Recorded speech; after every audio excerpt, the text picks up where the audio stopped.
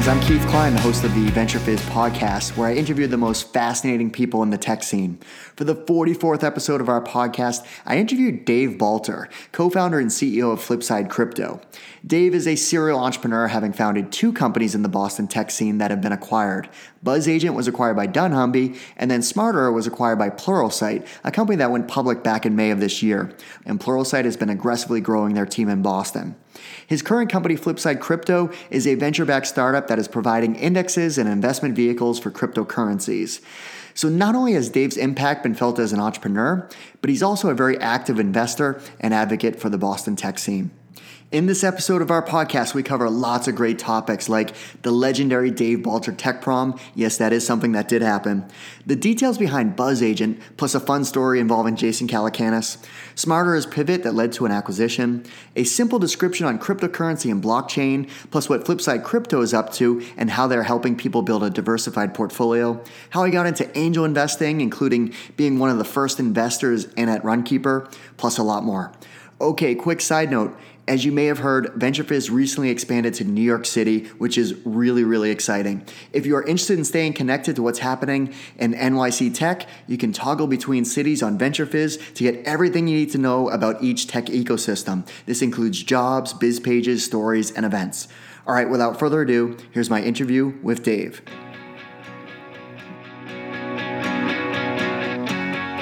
Dave, thanks for joining us. Oh, no problem. Glad to be here. All right, Dave. So for the historians of the Boston tech scene, you might remember this, but if you don't remember this era, there was something going way back called the Dave Balter Tech Prom, which was this amazing party. It had your name attached to it. Can you tell people what that was and when is it coming back? Because there was supposed to be like more editions of this, and what happened? Well, the story of the tech prom's a pretty good one. I ran into a woman by the name of Sarah Hodges in, I don't know, I can't remember, October 2010 or maybe before. I can't remember. And she and a bunch of other kids, I will say straightforwardly, youngins, were talking about holding a tech prom. And I just sold BuzzAgent, and Court Johnson turned to me and said, you should sponsor it.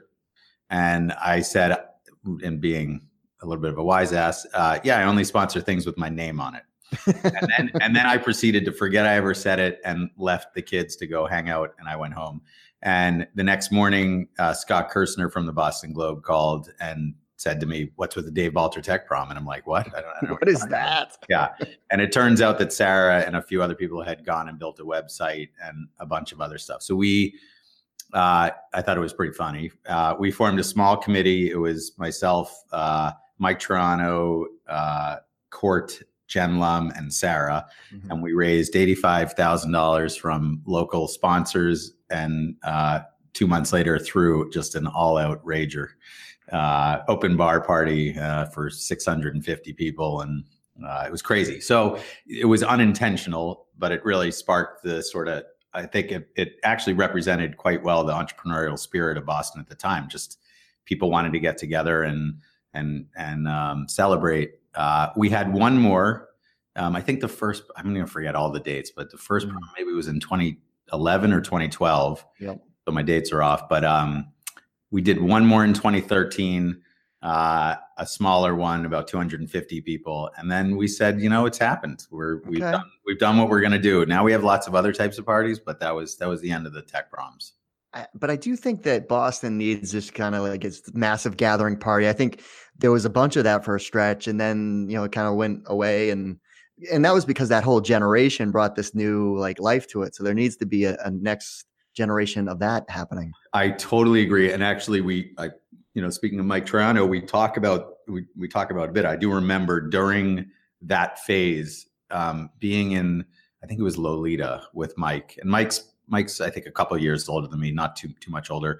But I remember turning to him and saying, like, we're looking around the room, there's all these entrepreneurs and investors, they're all like together. And I'm like, has it always been like this? I remember saying to him, and he was like, no, it was 2012. This is just a really weird, interesting, amazing era.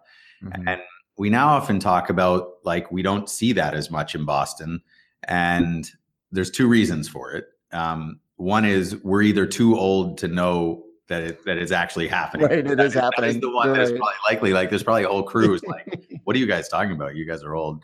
The other is, which I think is really interesting, is a lot of the people from that era have moved on and are building companies. They're I think of, I don't know. Court's on his what company now? Like third or something. I mean, I know he's done. Exactly. And so people got to work. Yep. So we kind of like that, though, like the idea that maybe there's a little less of the like fanfare and more of there's a lot of people building really good companies here. And yeah, they celebrate less or differently, but it's still a pretty good thing. Well, let's go back. So where'd you grow up? And, ultimately you went to Skidmore with a psychology degree. So how to bring us up to speed on your early foundation years? Yeah. Not that interesting for maybe the rest of the world, but grew up in Weston. So just outside the city here. It was a dry town. I remember that. So no, we went to Cat Rock on the weekends, which was basically we'd all go to a rock in town and hide from our parents. So that's what we do. Got it. Went to Skidmore. Yep. Studied psychology. Post Skidmore, really had no direction, frankly, at all. I thought I wanted to write for a while. I ended up doing stats for a direct marketing firm, catalog firm. That's where I sort of learned the art of marketing and segmentation and how customers behave. Worked for a firm called Kessler Financial here in town for a while. Great company, affinity marketing. So got some more marketing chops there. And then literally probably had like a 25-year-old midlife crisis and didn't want to wear a tie anymore. And so left and did accounting at a small hippie store in Harvard Square called Promised Land, if I remember correctly. And while there, a guy, another clerk, I was also doing some clerk work there. Another clerk said to me, I have a business. My partner hates me. Would you be my partner? That was exactly his line. To which I said, yeah, that sounds like a great idea. Sure, I'm in. So that really kicked off the entrepreneur stuff. I started a company with him called Retrofit, which was a promotions business. And from there, it spun into a bunch of other things. But it was an unintentional path. Let's put it that way.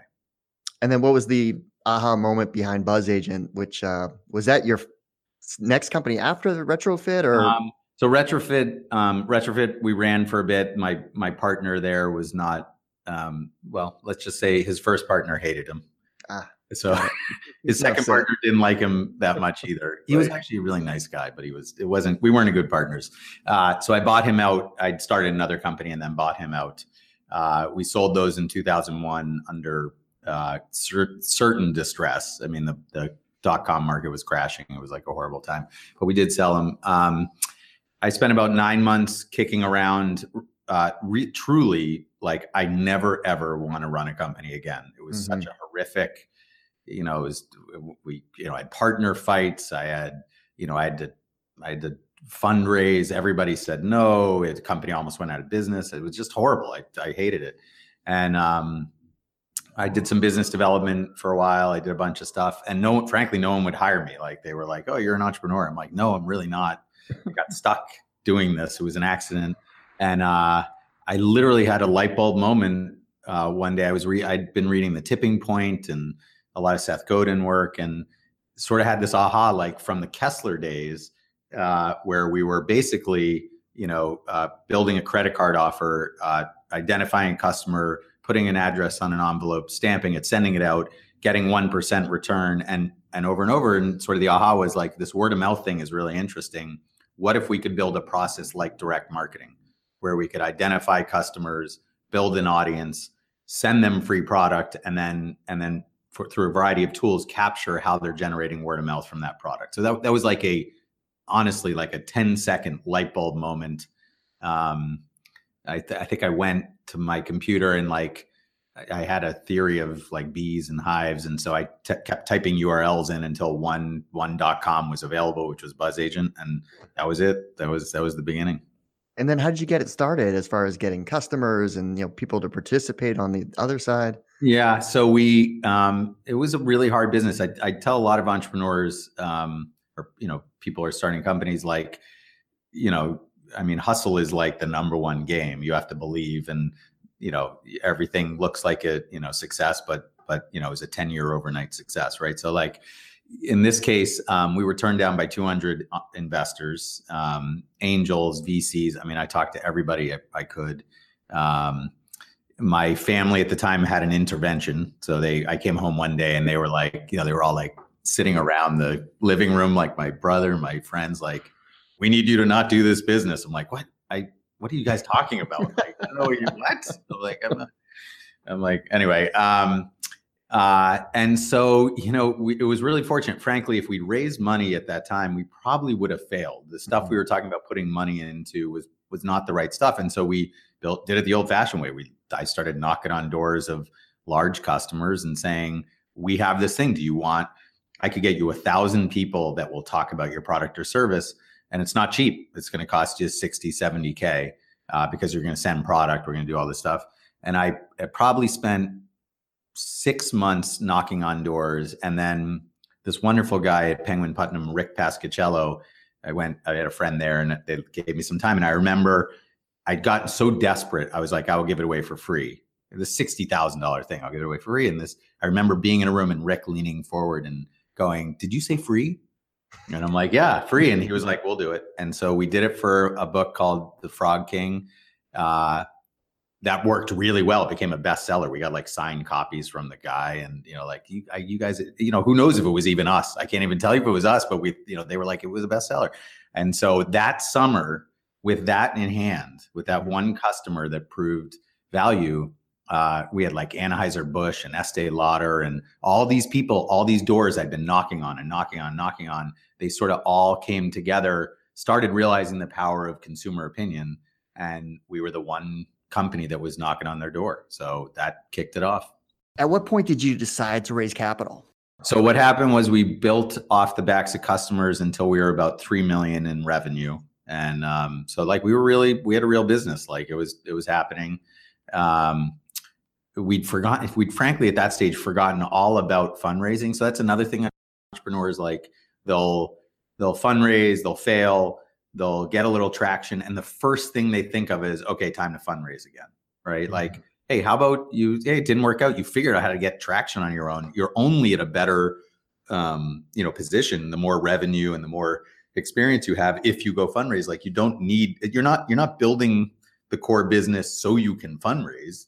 The reason you fundraise is because you're not really sure how to get to anything that could be of value without a bit of capital behind you. Like, so you're doing it in reverse. Anyway, so we spent once we started getting customers, we'd stopped thinking about fundraising.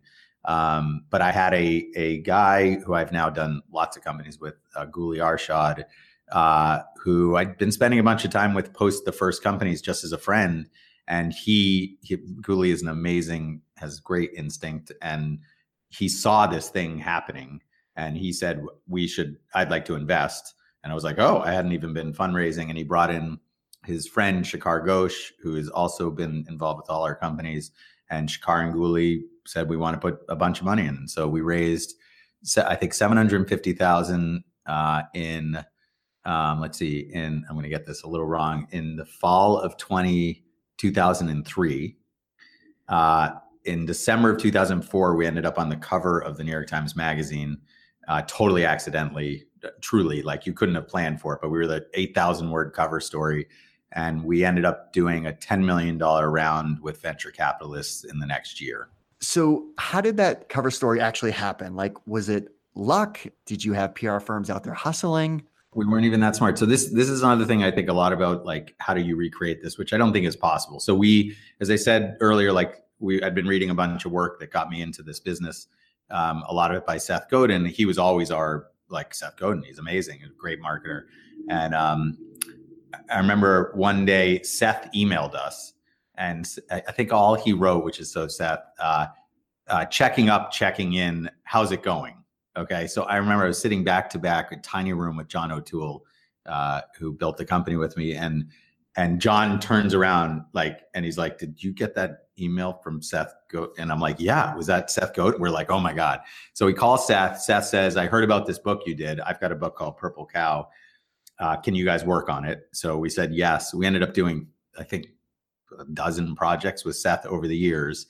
But what happened was at some point, Rob Walker, who is a writer for the New York Times, called Seth and said, give me one of the next era marketing companies. And Seth said, Buzz Agent. Rob came up, interviewed us. He made it, I don't know if he knew or not, but he made it like, we're going to do this little article. And then I remember being in a hotel room, like a dingy, I don't know why I remember, but it was like really dirty hotel room, and being on the phone with Rob. And he goes, and it was 3 days before the article was coming out. And he goes, I need to tell you that this is a cover story. And I'm like, okay. Like, I didn't even realize what that meant. I was sort of like, oh, cool. I was like, neat. But he was forewarning me because it was about to come, like, you get a cover story in the New York Times, like crazy stuff happens. Yeah. And I do remember debate when he told me, I was like, oh, the photographer came and took pictures, like prep for the article. Hey, will you put my face on the cover? And he said to me, I mean, I was so naive. He goes, that's reserved for really important people. And I was like, oh yeah, okay, all right, sorry. Cool. Anyway, yeah. Cool. Yeah, I tried to get it done, but it didn't. If you don't ask, you'll never know. Never know. So we ended up. So it's totally lucky. That's the important thing. Like, yeah, you could probably hire a PR firm and say, I want big press. No PR firm ever could say, I can get you to the cover of the New York Times Magazine. It just doesn't happen that way, right? Yeah. And we were a trend. I mean, we when that came out, one of my all-time favorite musicians is David Byrne from the Talking Heads, and I remember he wrote about us on his blog, which was like a mind blower. And Neil Stevenson from he wrote about us, like, I mean, just crazy people. And then I'm like, this is amazing. I'm like, wow, like I'm a known quantity.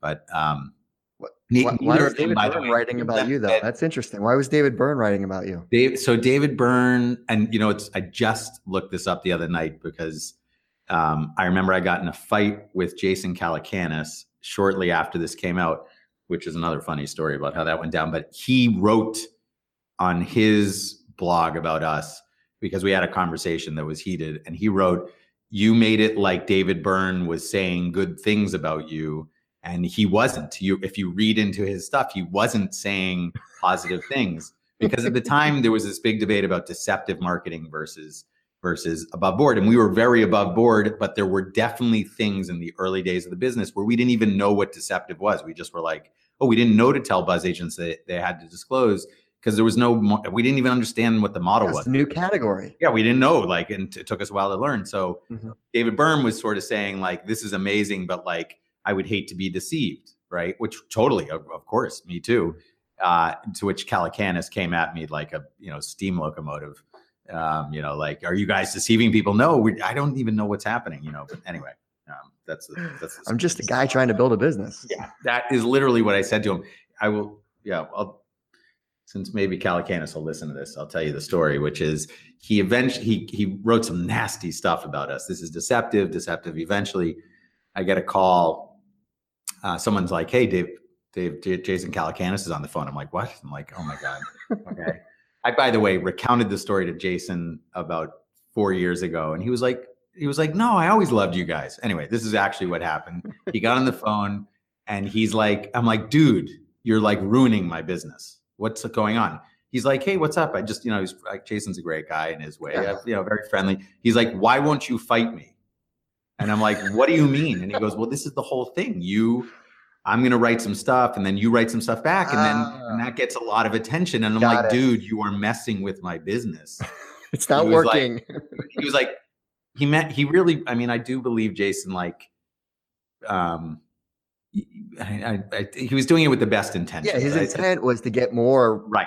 And he knew that this thing was now bigger, covering, he knew a way at which he's a genius at how to get profile. Yeah. And I was too oblivious. I mean, I was so worried about the company. I was just oblivious. And all right. So fast forward, the company was acquired by dunnhumby. So Okay, was that like, oh my God, this journey, it finally like all came together and this hard work just Um, yes, I mean, anytime a company, you're able to create value for your shareholders and help the business become bigger in the context of what it is inside another company, that's an amazing feeling. I think 11 years in, we were tired, no question. I mean, the ups and downs of a startup for any startup are really hard, and as companies mature, there's a pace to them, and so probably by about year 10, we started getting pretty tired. I personally was tired, and that guy Shakar, who I mentioned, after I think our 20th board meeting with our venture investors, I came out of the meeting and said, I think there's like a post meeting without you and then without the CEO, and then you go and they tell you what they want you to do. So Shakar came in and said, how you doing? And I was like, God, that was a great meeting. Like, that was really fun. And he goes, actually, that was the worst meeting you've ever had. I think it's time to sell the company.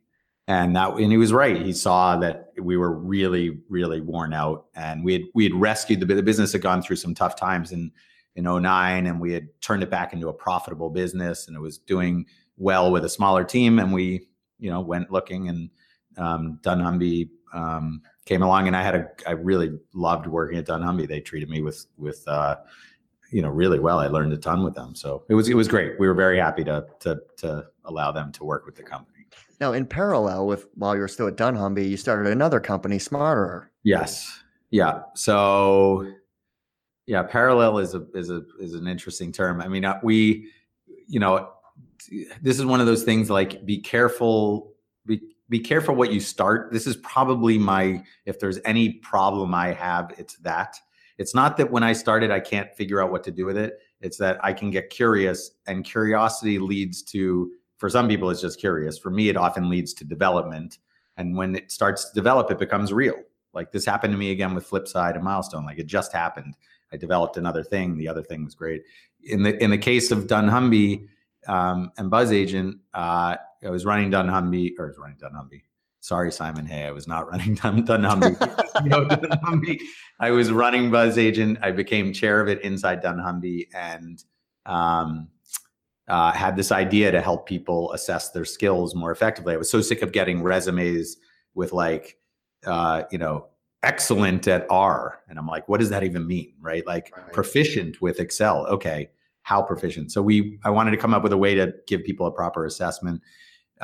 Started the company with Mike Kowalczyk in 2010. Eventually, Jen Fremont Smith came in to act as CEO. I became chairman. I realized I was sort of stuck at dunnhumby in a wonderful way, but I was there. I wasn't going to go anywhere. So I became chairman. We grew it over 3 years. Jen eventually moved on. I came in as CEO and, continued to run the company. And then we exited in 2014 to Pluralsight. So how did you transform the business? Because from what I remember, it was originally supposed to be this consumer score that tied into your LinkedIn profile, but you evolved it into a meaningful company that had interest from acquirers. Yeah. The story always looks sexier on the outside than on the inside. These are the stories we need to know. Yeah. So I guess a couple things, we were talking about Sarah Hodges before we started this today. So a couple things to know. So one is, Sarah, at some point during my tenure as chairman of Smarter, I'd met Sarah. That was during the Tech Prom time. I'd met Sarah and thought she was amazing which she is, as a operator, and asked her to consult at Smarter. Okay. So she came in and consulted. Then we started dating at some point, and now she's consulting for the business and I'm chairman. That's fine. But you can imagine some tension with your coworkers, like your girlfriend's in the business and you're chairman, but that created some tension. Sure. What was happening all along with Smarter, and the Sarah part will be important in a second. What happened all along with Smarter was, we had done really well at building an IP that would give the ability for people to create tests out of any subject and others to score on those tests in a way to create validity. Like, we'd done a really good job, and we had 100 million test scores taken, but we could never find a place where people would use that. Was it for resumes? Was it for hiring? Like we just couldn't find, we had a couple little glimmers. When I came into the company, what was clear about the company was it had this great IP, but like there wasn't a business that we could hold on to. And the thing I needed to do was create like a marching forward vision. It didn't even have to be a great vision. It just had to get everybody on the same page with customers. Okay, so we came up with a way to use the tool whereby a company, our clients were GE and Fidelity and H&R Block and Accenture, like real companies, could use it to test a certain department within their organization. Okay, these are the customer service people. They would build a test the people. And then when they were hiring, they could put people through the same test and determine if those people had the same skills as the really great employees internally, things like that. So we created that vision. Now, I will tell you that vision was an enterprise vision. It was good. It was not a rocket ship business, but it was really interesting and clear, but it made value out of our tools. The rub to that is I am now CEO of the company and my girlfriend is in the company. And so that was complex. The team, it was a hard turn. I had to tell her why to change all of her marketing. She didn't like, she did not like me telling her what to do. That is for sure. We broke up like dozens of times during that era. And the way this sold is sort of it's now gone down in history for us is we were short on capital. We were about to do a fundraise. We did a board deck and I would do board decks with Sarah and we broke up because she chose the wrong fonts. That's why we broke up. Okay, for sure. Truly, it was stuff like that. Like, right. Why you keep changing to like Trebuchet or whatever, like Arial, or whatever. Anyway, we'd break up. We have this one event every year, this ed tech event that we go to. It was a big conference at a beautiful place, and we'd broken up. And she's the marketer, I'm the CEO. She calls me just before. We're not together, but we're supposed to go to this event, and stay in the same room. And like it's awkward. And I'm like, well, whatever. Get on a plane, do your job. She will tell that part of the story where I was such a jerk about it. And when we got to the conference, we spent about 12 hours on a Saturday by the pool debating what to do. We could either stay together and we like stay together and like go through this pain inside the company, or she could, or we could, sorry, I'm getting this backwards. We could either stay together and she would have to leave the company, or we would stay broken up and she could stay. Okay. That was, I'm making it clear. We decided ultimately she was going to leave the company because how could we leave this company in the middle of the CEO? Meanwhile, I will tell you for the record, which she should listen to, she was doing she was really leading the company. She is amazing. And so it was horrible for me. I'm like, she's going to leave. I don't know how to run this company. Yeah. So that afternoon, we ran into Aaron Skinnard from Pluralsight. Somebody kept telling us to meet him. And that afternoon we sat down and he was like, what you're doing is really important. Aaron is an amazing CEO. He said, what you're doing is really important. And I just knew this guy was like really interested in the business. So I said to Sarah, do not leave. Don't tell anyone in the company you're going to leave because who knows what's going to happen. And that triggered a whole bunch of events where Pluralsight ended up really getting engaged with the business and bought the company. Sarah, stayed. She became a member of their exec team. It's a great outcome. So, and then we got married. It was a great outcome for many reasons, including a marriage. But after the acquisition, Pluralsight has become a very meaningful company in the Boston tech scene. They're growing the team. They've IPO'd. Yeah, it's been great. And I'm so proud. Like Mike Kowalczyk, who built the technology, is amazing. I mean, the guy and he's still there. And Bhavika, I mean, I could name tons of people who are still there from the core team who are wonderful. And they've really built this amazing ecosystem in town. Like I will just say, no BS, like Pluralsight is one of the best companies by far I've ever worked for. Great culture, good team morale. I mean, their mission, helping democratize learning. I mean, it's amazing. Like they are hiring. If you're thinking about a good job, they're a great place to go. So then on to your next startup, which is a continuous theme here, Milestone. So what triggered that? That was Yeah. kind of a different world. Yeah. Milestone's probably one of the greatest learning experiences I've had in the past, at least couple, maybe decade, but also an important thing that I couldn't quite figure out how to solve.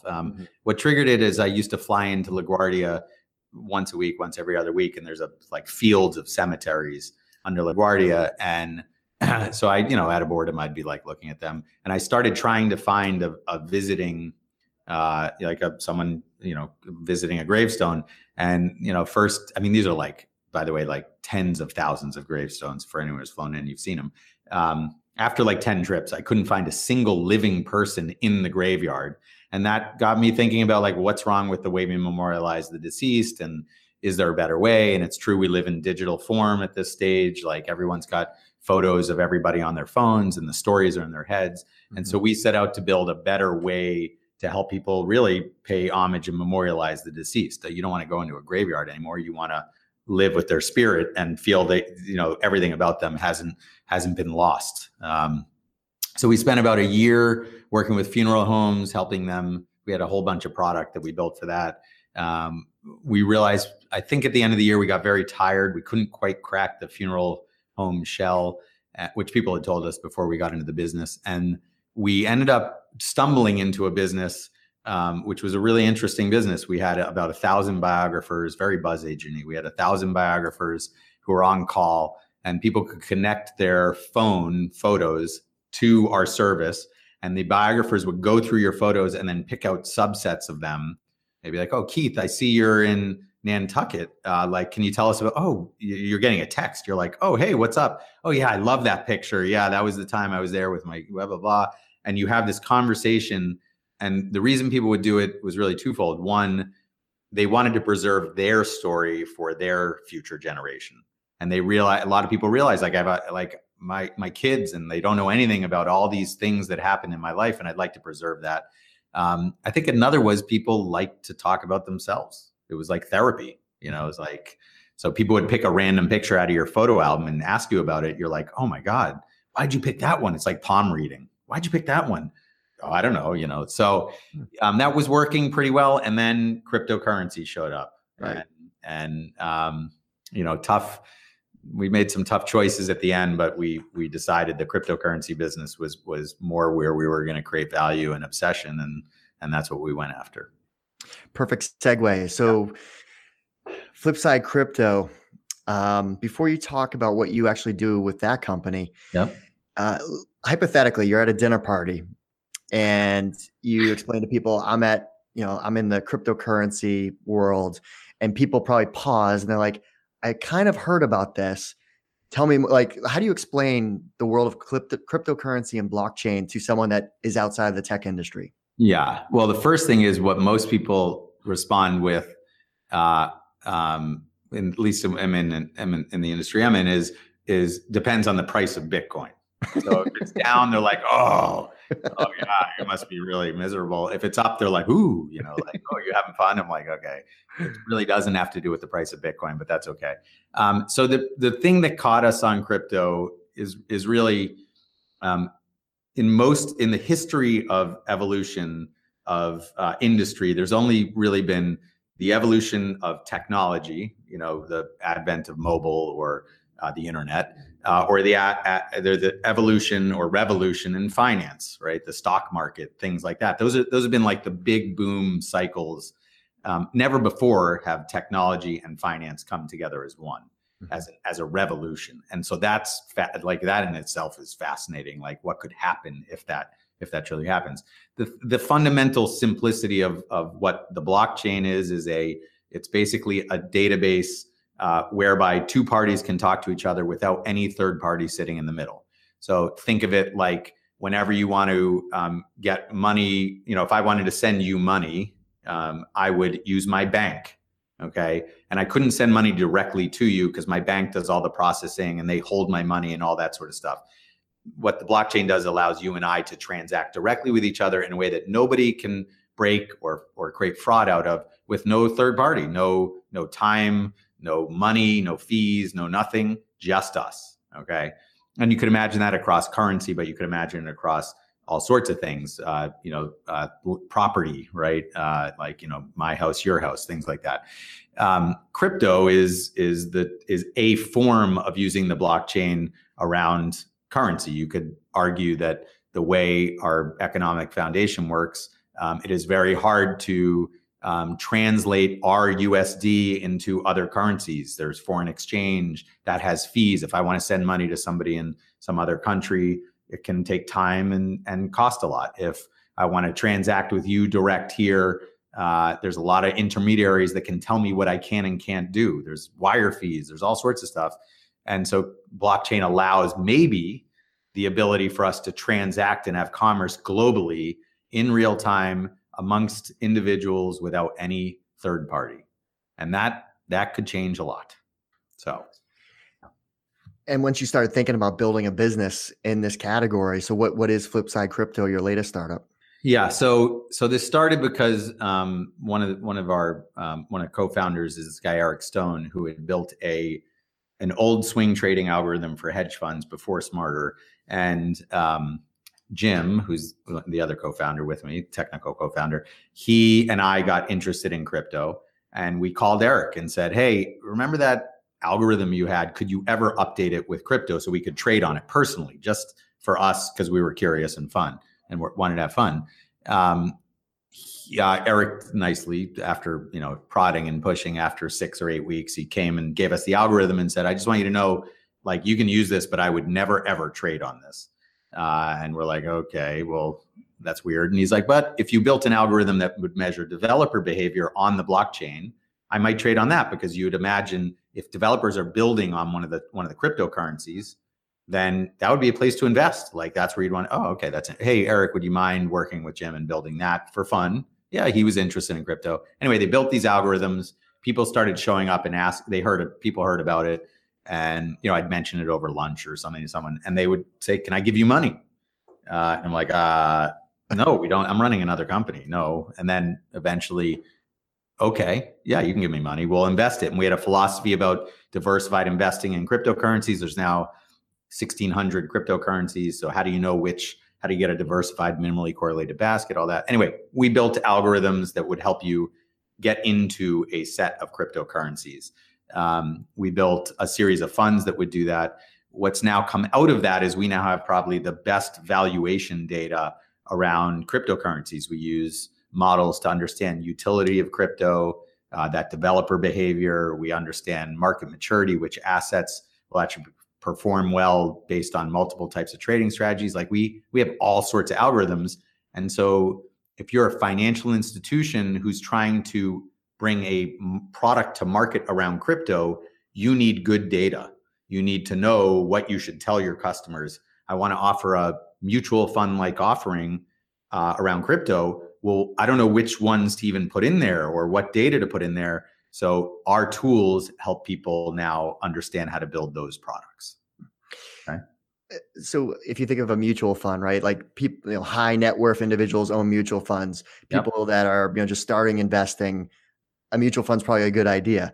I would think it would be the same thing in cryptocurrency, because one, how do you get started, right? That's something that even to me is like a mystery. Like, so do you actually go to one of these exchanges and just buy one Bitcoin, right? Like, I haven't done that yet. And how does that happen? Whereas I could use your platform instead and diversify and own a portfolio of cryptocurrency. That's right. Could include Bitcoin or any other form. That's right. So our core crypto index now has 28 assets in it. It's a minimally correlated, diversified portfolio, tracks the market basically. So there is some Bitcoin and Ethereum in there, which are the two sort of big heavy hitters, but there's lots of other assets across multiple use cases to give you exposure to the broader market. We do all the work. We have dashboards, there's education, and yes, it's for high net worth accredited investors. But we power other vehicles that might be for other types of investors. And that's really, so if you think about our business, we have our sort of consumer facing, what an investor might call us and say, "Can I get into your funds?" And then we really have the B2B side where we're helping use the data to power these other tools. That we think is a very, very big market for the future. And one of your latest offerings is Daily Crypto Basket. So is that different than what we just talked about, or is that? So that's the last tool. It's sort of an in-between puzzle, which is we built a variety of algorithms, which we know, and then we built a variety of tools to let us use those algorithms to build baskets, to build indexes of cryptocurrencies. And so we had this idea. We're like, wait a second, I can put any variable in. I want to build a basket out of privacy coins or decentralized exchanges, or maybe out of only things that have a certain trading volume or a certain type of what's called consensus mechanism, all these things. And we can based on how amazing my co-founders are, we can click a button and it will produce the index, and then it will produce all sorts of metrics with it, back testing, correlation, volatility versus Bitcoin, volatility versus the S&P, all that stuff. And so we were like, that's interesting. Let's I don't know, let's make a website and build a basket a day of all different themes, and we'll let people buy into them. They're, that would be cool. And it was partly to test our system. Can we build the basket every day? Can we service it? Can I, people show up today, can I buy every day? I need to get my operations strong enough so that if I ever license my tools to a very large institution, we can service it at scale. What it's turned into is a very deep understanding of what types of baskets and indexes people want, what types of information they need in order to buy. And that's pretty powerful. So I suppose to the user, it's a great way to get a diversified set of crypto based on themes. And it's fun. It's learning. You get to learn a little bit every day about types of baskets. For us, we're learning a ton about what types of data helps customers determine what they should buy and things like that. Well, something else that you're known for is your activity as an investor, whether it's on the institutional side, corporate M&A. But I guess at the beginning of it all was starting out angel investing, which I think Boston's come so far on. That was such a major pain point years and years ago, access to early stage capital through angels. Yep. But so how did you get started doing that? I to be honest, it was out of fear. My first two investments, one was in Runkeeper. How did that happen? Well, Jay, I was giving free space at BuzzAgent to startups. It was in 2008, 2009. It was a tough era. And so I was like, it's hard to start companies. So I had empty space. So I was like, go ahead, you can have free space. Jason showed up back there. And for those who've met Jason, he's like a whirlwind. It's hard to not like it once you're in his orbit. It's hard to not like it, entrapped. So I think he asked, I can't remember, but I was like, oh, I don't know what I'm supposed to do.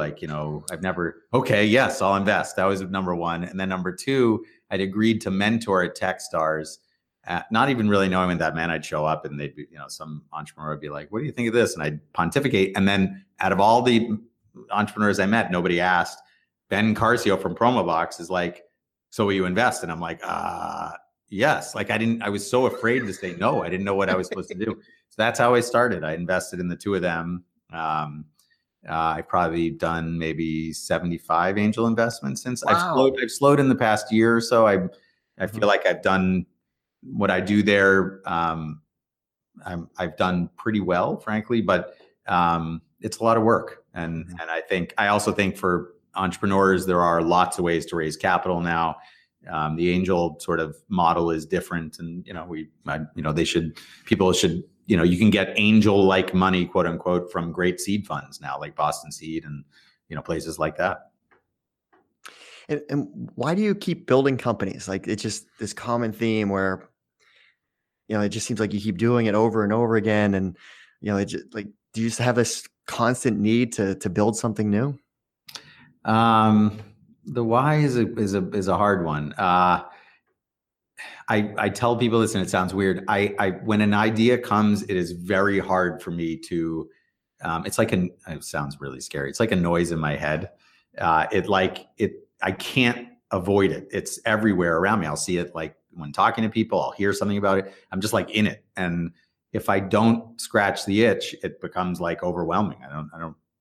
It's hard to explain, but so I tend to, and if I get curious enough about an idea, I want to see it happen. And I'll hear the noises or see the patterns over and over, and just, it starts to happen. I am, I love whatever. I love doing it. I mean, it's what more fun can you have? You have, you get to work with great talent. You're building something out of nothing. It's creative.